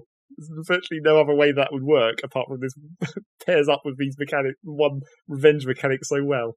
I mean, maybe if you were in a boss fight and you knew that there was an attack coming, that kind of, but it takes like a second to trigger after you stop moving, so it's kind of difficult to predict. But yeah, actually, it was even better than that, because not only did I have the revenge mechanic, I also had the thing that, after a few seconds in the room, you get temporary invulnerability. Except it's like Mario's star invulnerability. Like, you run into things and they die. So you spawn in the room, you stand still, 5 seconds later you suddenly become invincible, and then you just ram into everything that's not already dead. It's just like, this is a weirdly effective combo. And then fight normally. And then fight normally until you get hit, and then the revenge attack comes out and you just become invulnerable again. It's the just stand still build. Yeah, it's pretty good. Pretty good. Yep, Binding of Isaac is pretty okay. Is that Rebirth? Yes, just Rebirth. Like. Yeah. None of the... I never got other Rebirth extras. Plus or Afterbirth or any of the other ones subsequent to that. Well, the Rebirth was such an expansion on even the originals, right? Like, in terms of stuff. It was, but then again, all the expansions have pretty much been that again. So by the time you get into the most recent ones, it's like, holy crap. There must be so much stuff in there now. Yeah, almost too much. It's like, I pretty much know all the items in Rebirth by this point, and I'm just like, I can create a build because I know what I'm doing. But if you add a whole other, that amount of stuff again, not sure I could memorize all that exactly. Just look at the wiki. Well, sure. As everyone does for Isaac. Yeah. I don't think I'd have minded so much like back in the original, but it was like when I don't mind getting a random power up that has some sort of weird effect, and then you haven't to pick it up. But when it's like so obscure, like the consumables, we don't know what they're going to do until you use them. That's why I think I have a bit of a problem. Like the cards in particular, they were so obtuse because it's not like because they were just playing cards. It's like remembering what they did. It was actually problematic because they were just cards. It's like, what does this number do? And it's like you couldn't really remember the system very well. I mean, I guess that was solved slightly when they changed those to the tarot cards. So they actually had names. Right, yeah, that's better. And it was like, okay, now I can remember that this is like the lovers is the one that gives you hearts, because that makes sense. Yeah. Yeah, that's definitely better. Where it's like, just think about Enter the Gungeon's guns, right? You can infer what they do from their name to some degree, and most of the time in Enter the Gungeon actually also tells you. Right, yeah. Whereas in Isaac, nothing tells you anything. No. Apart from in the pop-up when you get the item, sometimes it will say vaguely what it does. Sometimes. Sometimes it will just say random bullshit that's totally meaningless. I mean, you want a bit of that, but you want... I kind of want most stuff to be... Yeah, it can be bonkers, but I want to know how bonkers. Yeah.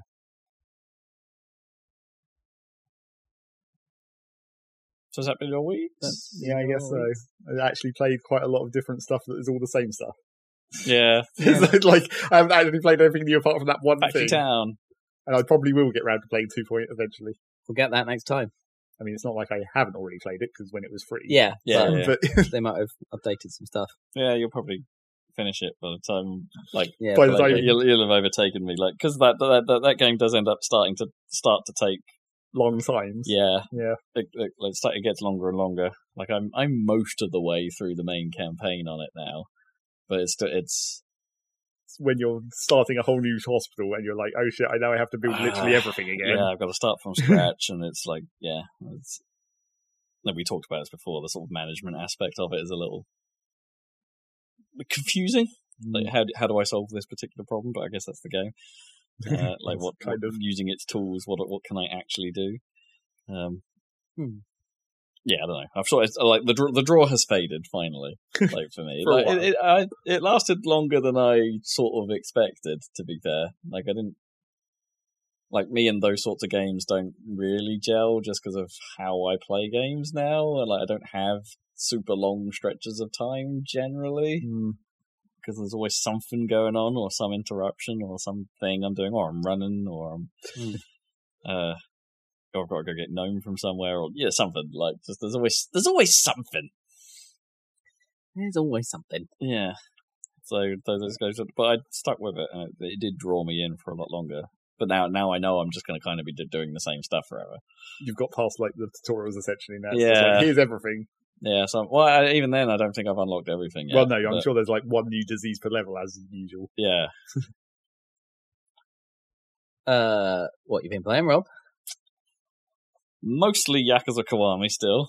Sweet. That thing has got its hooks in me. I'm about 20 hours in now, and so I guess in that last week's conversation, I was talking about it in the sense that the game funnels you through the story quite a lot at the start, as you'd expect. Yeah. And so I was seeing a lot of the soap opera unfold. But like so, and I still think something like a lot of the writing is still very good. I think a lot of the in that sort of over the top Japanese way that a lot of this stuff tends to be. And I still think it's still got great style. It's still got great, like the voice acting and performances are pretty good and stuff like that. Even though everything's in Japanese, so they could be saying anything for all I care. But the emotion feels right. Yeah, it's like watching anime or whatever. Exactly. It's not like I fight for my friends or that kind of delivery. It seems good. But I have started to run into a few. Like Rob review, I have started to run into a few flaws here and there after like what was a fairly genius start, and some of that is just I think might be because it's just how the remake and some of the new systems in the remake have been implemented compared to the original, and how they're following the original script pretty much word for word. Like I've gone and done a little bit of research and been like, how does this actually compare to the original? And it's like the cutscenes and the story progression and all of that are pretty one-to-one, but the world itself and the sub-stories around it and the character progression and the multiple fighting styles and all that stuff, all of that is borrowed from more recent games and pulled in to make the original feel a bit more complete. And for the most part, it works. But where things I think go a little wrong for me is like I had the early game is hard. Like some of the boss fights are exceptionally difficult at the start because the game hasn't opened up enough at that point for you to really grind out your abilities and experience. Right, I see.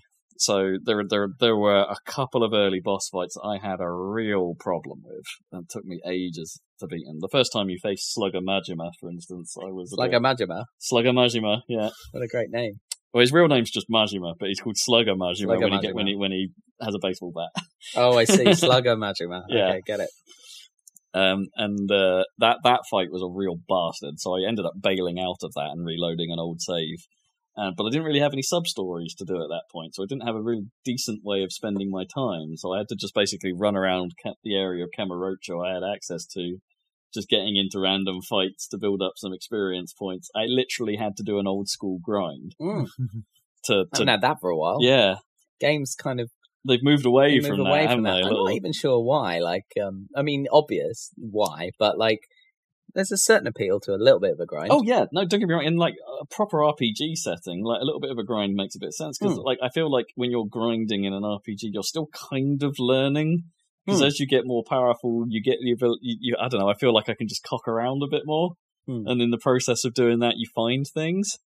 Or what you want is like a little reminder that's like, hey, you should probably like go and explore a bit before you do this thing. Yeah, maybe. Yeah. Like some kind of indication of like, oh, you're going to struggle with this at your current level. Like, here's some stuff to do. Yeah. But it didn't really give you that. I was lucky that I had saved because it's manual save in this game as well, so you can make your own checkpoints. I was lucky that I had manually saved at the right not time. that long before the fight, so I could go back and do that. Had I not, I'd have been pissed because I don't think like you've been stuck. Yeah, I would have been. I just was not strong enough to do this fight. Like, you can beat it, but like I was not good enough. I was, I don't have the skills. Need to get good. So that was kind of part of it. Like while I was grinding it out, I was spending time not just fighting as I was just to get through the fights. I was literally sort of gaming them a little bit and being like, right, okay, how do I? Let's actually learn some of how this dodging works and some of the timing for things and stuff like that. Yeah. And it ended up being a big help, and I've had a much easier time of it since. Not just because I'm now stronger, but because I'm a bit better at timing the mechanics and learn, doing some of the moves a bit better and stuff like that. Yeah. So it did end up beneficial in the end, but it was just that was a massive hurdle. And I think the game has a few pace. So I've got to the point where the pacing is now the other direction, in that the story's there and I can go and do it whenever I want. But there's now so much sub-story stuff. It's got the Red Dead Redemption issue in some ways, in that there is so much sub-story. There are so many mini games. There are so many other things I can be doing other than the story right now. that in like the last 5 hours, I think I might have done a story mission.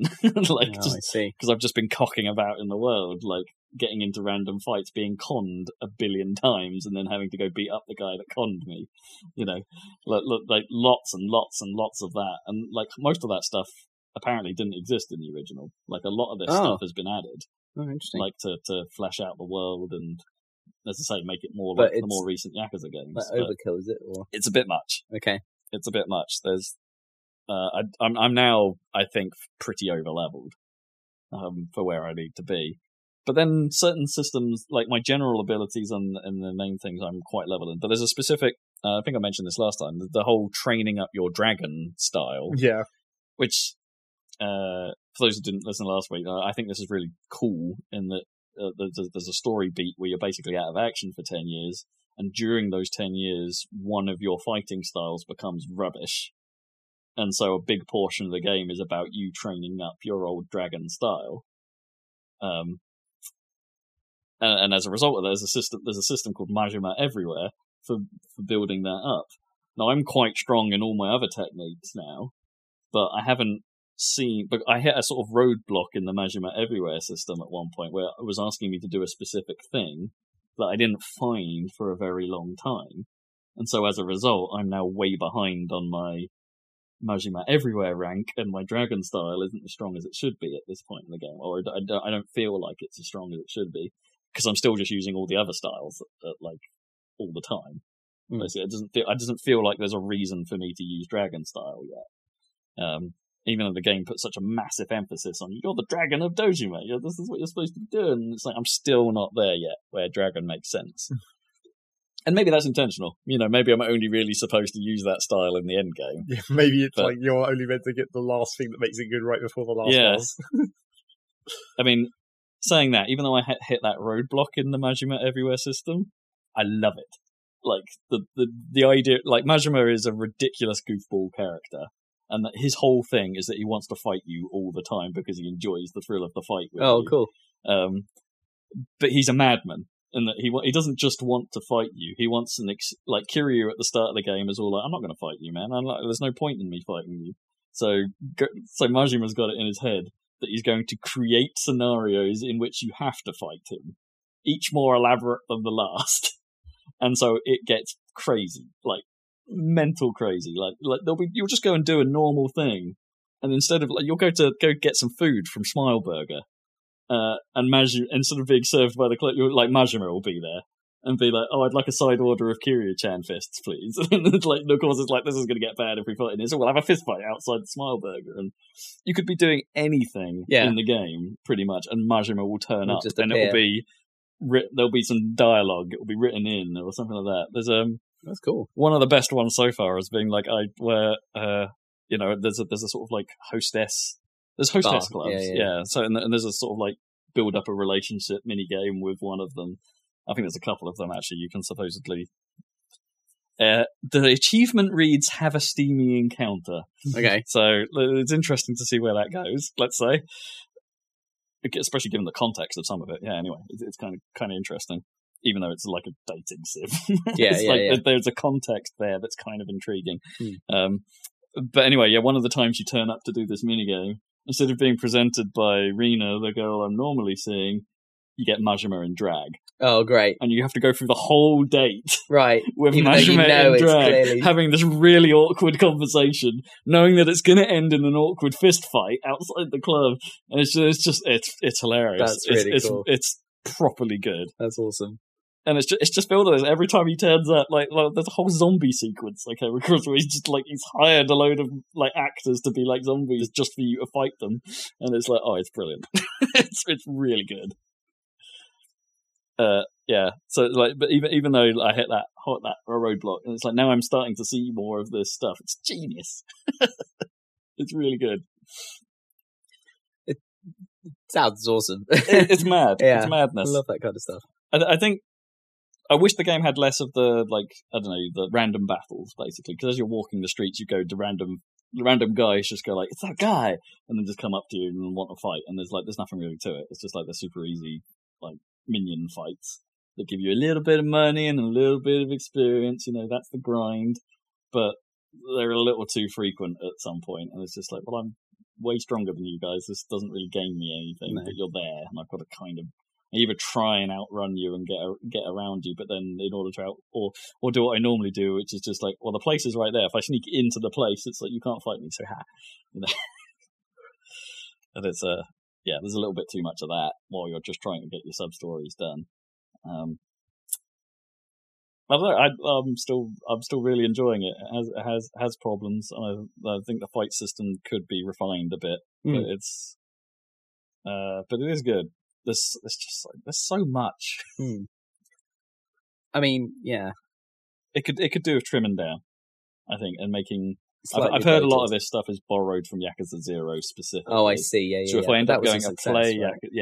So if I end up going to play Yakuza 0, there might be a lot of overlap. Right. I see. And apparently, some of the systems from 0 have been refined a little bit in Kiwami. Mm-hmm.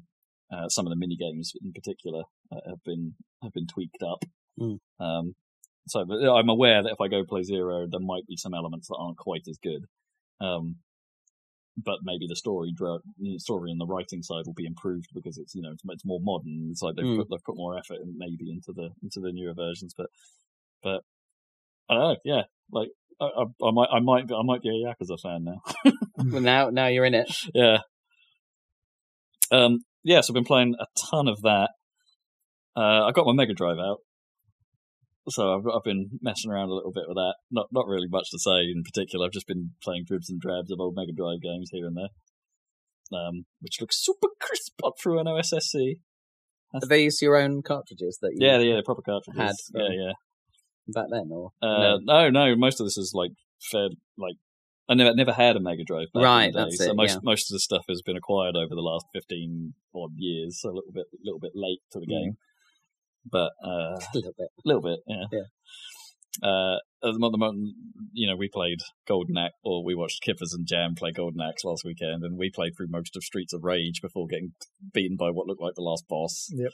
And it's like, damn it, we got all the way. It's because we couldn't cheap it out with the special moves. Yeah, we couldn't cheap it out with the special moves. They're not allowed indoors. If only we'd known. Yeah. We would have learned how to fight all those sub-bosses the first time. I guess, yeah. It's a bit of a bot. It's one of those classic, like, boss rush last levels kind of thing. And we got pretty destroyed. So that's been fun, messing with that. Can't get my copy of Super Skid Marks to work. In fairness, I still haven't really tried putting the time in to try and clean that cartridge up, which I think is the problem. But what have you got? Have you got, like, Desert Strike or something like that? I haven't got Desert Strike. No, I've got, like, all the Sonics.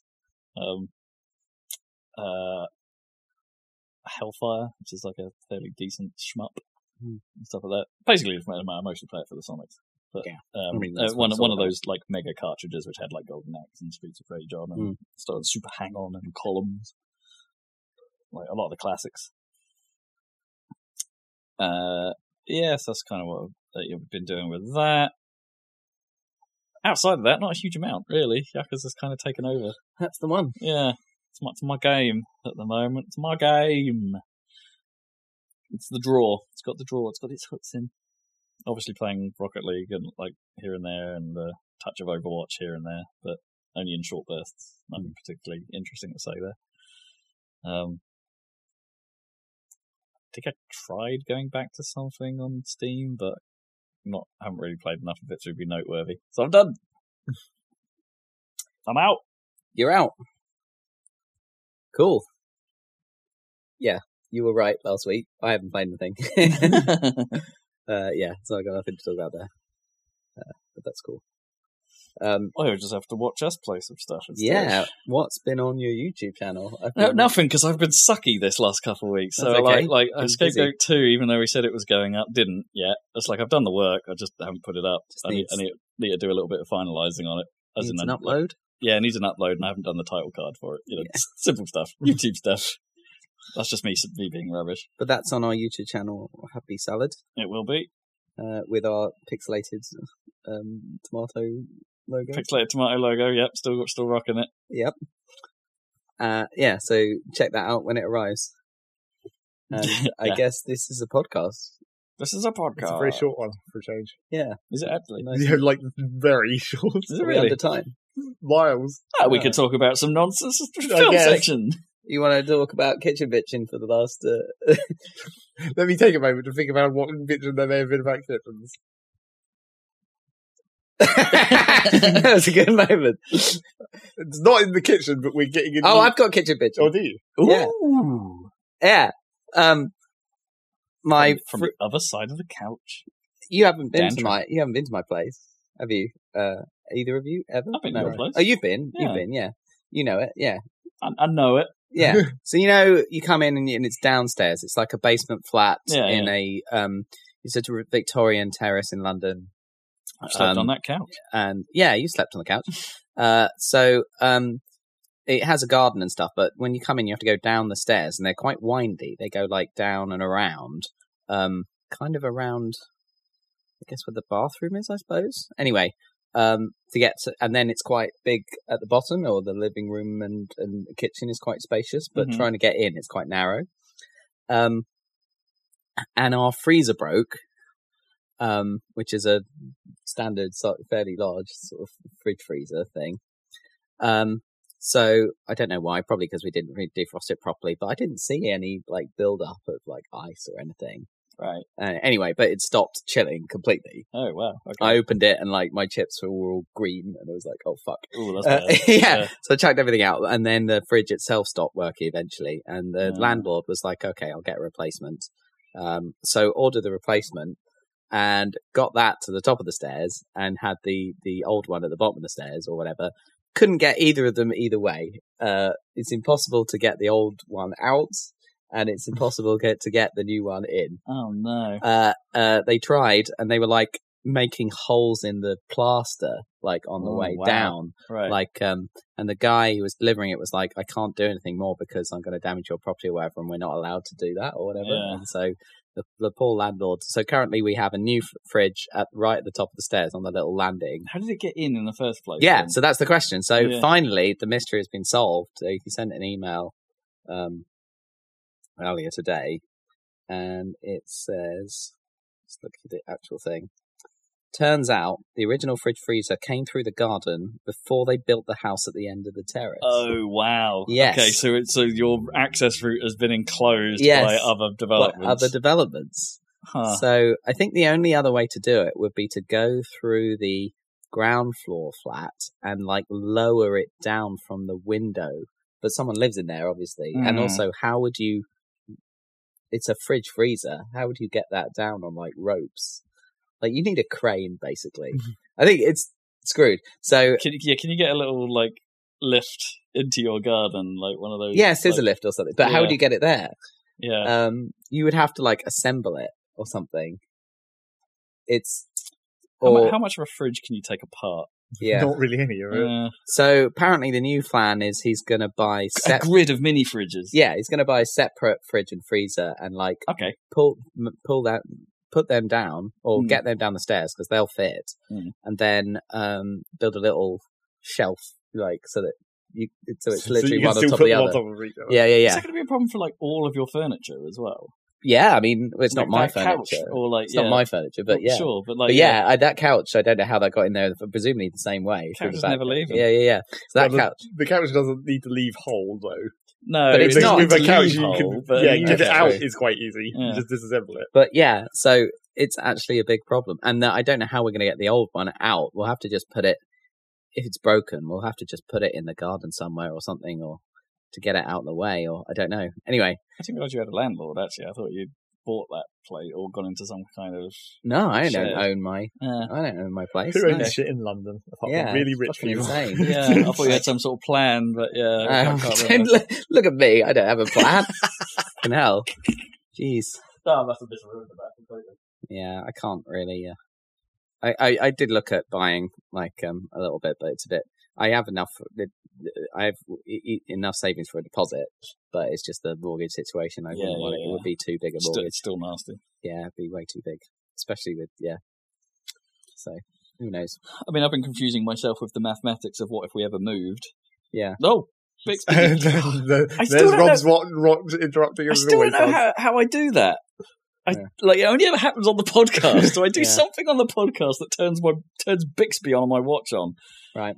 But yeah, been trying to figure out the mathematics of like what it would be like. How do you recalculate your mortgage on moving? And it's like I think I've been getting it wrong for a long time. Like it's nothing to do with how much per se of like how much percentage I've paid into my mortgage, because I think I've been confused by that easy buy thing and how. Oh right, yeah. That works. It's like no. It's the actual just cash value of how much mortgage is left is what you reduce by, not the percentage of your house value. Right. Because it's the amount that you bought at, it's the value of the mortgage you took out. Yeah. So it's like however much of that is left, plus whatever extra because of the, your sale price. Like the difference between the two is actually like what goes towards the deposit on the next place. On the new place, yeah. Oh, and then more you throw at it. So it's like I was looking at the internet, like being like, well, why are mortgage calculators so simple? They only like talk about like deposit in and mortgage value and time, and it's like, well, I actually want to know is like what the like we couldn't. But my head was going, it's like, well, I need to throw my current mortgage value at it and how much time I've been on that, and then But no, you just have X amount of assets. Yeah, you just have this amount of money after the sale of your place. Yeah, and it's like but you still got to figure that bit out. Yeah, or make an estimate of what that's going to be. Yeah, you do. Based on but how that's much time you've been paying into your mortgage, blah blah blah. Yeah. But like, you should be able to just look up. Look up your last statement. Yeah. You should know what asset you have. Yeah, but I was getting myself a bit confused with that. Yeah, because I was like, how does anyone afford moving? It doesn't make sense in my head. Like, but okay, it's not. It does. It's not as bad as I thought. No, it's fine. If I was to move somewhere of similar value, that's almost like a nothing, apart from all the administrative costs and everything, and the faffing about, and the potential change of rate of your new mortgage. All of that. So it's current economic conditions. This is how you get bigger or get smaller. People move all the time, don't they? Don't know why they're crazy. I never really understood it until starting to look into it. It's like, surely it's it must, even if you're moving all the time, it must still be a pretty expensive thing to do. Yeah. Unless you're renting, in which case it's not so bad. But like, oh yeah, that's easy. But yeah, don't want to have to move too soon. Adulting. Yeah, so that's my kitchen. What about your kitchen, Zeg? It's not actually kitchen; it's next to the kitchen, like the next room over kitchen, adjacent kitchen. Basically, we're getting the kitchen and dining room already has like a whatever you call that floor, not linoleum, but that's what it is. Right. It's more than lino. You call it the slightly less posh version. Plastic. Yeah, plastic, basically. The kitchen and dining room already has that, and it's on top of the wood, because we actually had wood floors. It was wood. I don't know that I've seen your place since you've, not had the wood exposed. You might have, but just not realised. Yeah, maybe. Because it's wood textured, obviously. It looks like wood, but it's not wood. When did you last go into Zach's house? Well, he's come to the door at least several times in the last couple of years for golf. Really? Oh, for golf. We haven't golfed in a long time. No, that's why I said the last couple of years. Yeah. Within the last couple of years, maybe once or twice. Man keeps threatening to get rid of my clubs unless we golf soon. Do. But again, timing for me never really works out. Yeah. But we already have that in the kitchen and the dining room, but now we're getting that in the living room. And the first thing I said was, what about if you say you walk into our living room and look at the floor in the 3-foot radius around the fireplace and see where there's all these scorch marks? Right. And I'm like, that might be a problem, right? Okay. But apparently it's fireproof, so it shouldn't be a problem. Okay. That's what they say. Why would you want lino in your living room? I don't know. I guess maintenance of wood floors is a pain in the ass, and I don't think that wood floor has, in fact, been maintained for many years at this point. So it's just so it's kind of a bit skank. Right. So what is the plan to put it over? Yeah, just put it on top of the wood. Right. I mean, could you get like this stuff in this room where it's like fake wood? Fake wood. Yeah. Well, you could. You put some space carpet down and then put fake wood on top. I don't know if that's better or worse than straight up fake wood. I mean, you don't have to maintain it. Well, yeah, but you also don't have to maintain the other thing. But it looks nicer than lino. It looks almost exactly the same as lino. Textured lino. I don't know. I think there's a feel difference. Yeah, I mean, physically, contact feel. Yeah. Look not really very different at all at this point. I mean, you're right. You're right. Some lino is actually very good. Yeah, it's true. So we're also getting like a new couch. Basically, everything's been taken out of the living room at the moment and is now living in the dining room. So now we've just got a huge pile of fucking boxes and TV stands and all that crap. And then we've got to get a couch out of there at some point, which at least is easy for us, unlike Dan. It's easy-ish, isn't it? That doorway's not very big. No, but it's also the couch we currently have like disassembles into parts essentially. So, oh, cool. Right. And I don't know what the new couch is going to be like, so that's, but apparently possibly smaller. Do your windows open wide? Could it go out the window? No. I was about to say maybe you could just disassemble the windows like we did when we were painting them, but I think that only applies to the back windows. I think the front windows are actually different now. Because we had them replaced at some point. Yeah. We also have wood slat blinds instead of curtains or whatever. Mm-hmm. Oh, I have those in my room. Yeah, those are nice. Quite like those. They're kind of nice, apart from they actually block quite a lot of light even when they're open. Oh, no. Yeah. It's kind of like, that's not as much light as used to come through. I mean, you can open them all the way, like, just physically fold them out rather than you can. Yeah. But that's quite hard to do because they're quite, they're rigid. As big as the window. Yeah, frames that move. Yeah. Apparently they're called plantation shutters, which is a bit weird. Oh, yes, yeah. Why would you want to draw attention to them being like slave plantations? Yeah. Yeah, there's a bit of that. I mean, I'm speaking about blinds and stuff. Like, I always think when people talk about blinds, it's we would like to get blinds in here, but they're quite expensive to put in. Yeah. And it's like, I'd quite like, obviously, smart blinds. Of course. Yeah, which are even more expensive. I mean, I feel like that's the next logical thing after the light bulbs and stuff that I would actually like, but it's way more complicated. It's not too bad. They just have to be fit. Like, you have fitted, to get right? Yeah, you can't just buy them and shove them up yourself, really. No. I wouldn't trust myself. They have to be sized to your Rob frame. just can't do DIY in general. No. It's a bad idea. Me even trying. Things will go wrong. Like, you plug them into the mains. That's the other question. Yeah, it's like how would you wire them up and all that stuff. I mean, if you're lucky, you just put a solar panel on the other side. That's not going to power these. Well, maybe if they've got a big enough battery. Yeah. Yeah, that'd be good because then on a sunny day when you actually, I don't know, when you have the blades closed, kind of sometimes. Yeah, depends. You could have it automatically do it. Like, it's more like when I go to bed or something like that. It's like I just want to not have to do a recce of the house when I'm going to bed. Much inconvenience. Well, because as Gnome pointed out before she left today, it's like, hey, remember to check all the windows before you go out because we forget. Like we do. Like we leave a window somewhere, or we don't know that the other half has left a window open when they've been here, and it's like you don't think of it, and it's like really not that much effort. I mean, it is like you say that it's not a lot of effort, but we forget. We do. Like that's a different problem. That's not an amount of it. It's not a being bothered problem. It's a no. I legitimately don't remember to do that. So it's like me being asked or not makes absolutely no blind bit of difference. What you actually need is to use the technology you already have for detecting when you're leaving the house to just pop up, make your wrist vibrate and pop up a thing that says, did you remember to check all the doors? And then you'll go back and do it. So the problem with that is that oh shit, sorry. Press the wrong button. So the problem with that is that notification can't, because GPS isn't that precise or precise enough, that notification can't fire until I'm quite some distance away from the house. You probably get to your car or whatever, and then it's a bit further than that. Unless I parked miles away. Just stick a big old piece of paper on the inside of your door that has a checklist. Check the windows. Nah, man, I go with technology because it's cooler. Yeah, it's cooler. So I'm inordinately excited for Prime Day. Which is Monday. Which is purely for home automation. Well, yeah, I want to check out Smart Home Kit, and because it tends to go on fairly decent deals. Get those window sensors. And one for the fridge, so no one doesn't leave the fridge door open.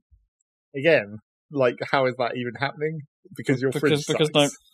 Well, it doesn't have a beeper in it. And also the door doesn't really close that well. I mean, as soon as it's got any load in it, it affects the hinge too much and it doesn't actually... Well, no, as if there's too many large drinks. Well, yeah. Also, you put too much stuff in your fridge in weird places. But the drink holder's there to hold drinks. Except it doesn't hold the kinds of drinks that you keep trying to put there. But often we have no choices. This is where they go. This is where they have to be. But more to the point, actually, Gnome's just kind of rubbish at showing it. So, so like having a sensor that would be like the fridge is open would actually be kind of useful. Indeed. And, you know, I like to be able to ask the question when we're sleeping or something, or make it part of the go to bed routine we've got set up. So just have it sort of, now you can do this with Alexa, that you can have it talk back to you with specific things. It's like it wouldn't be too tricky apparently, using a SmartThings hub to rig up a routine that would check the status of all your sensors and have Alexa read you back, oh, hey, stuff's open. Like, saving several seconds of effort. You've left some window.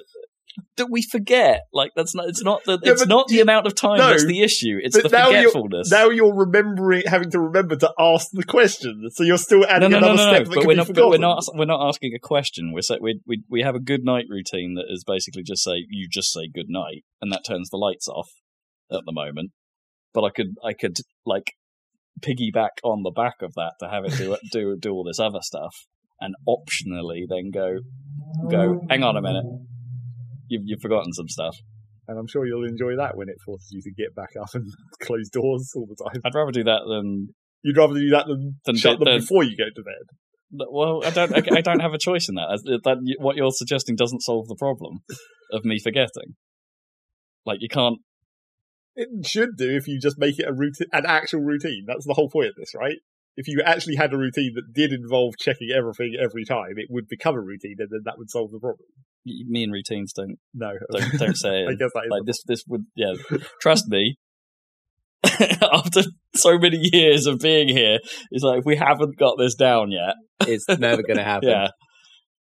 It's just us. Yeah, that's the cool way. It's just us. I can solve it by some other means. This is a way. That's my house bitching, and that's the house bitching. That Gnome and I are idiots. So, so you got the house bitching at the end there, listeners. Yeah. Is that a podcast? We're still under. We're still under. What the heck is going on? I think that's probably enough. Okay, cool. We better go play some games. Yeah. Thanks for joining us. Let's go watch The Matrix. Yeah. We're gonna possibly go watch The Matrix because it's fucking awesome. It was 20 years since The Matrix. Yeah. And we'll catch you in a couple of weeks for another one, possibly in the right order. Possibly. Bye. Unorthodox.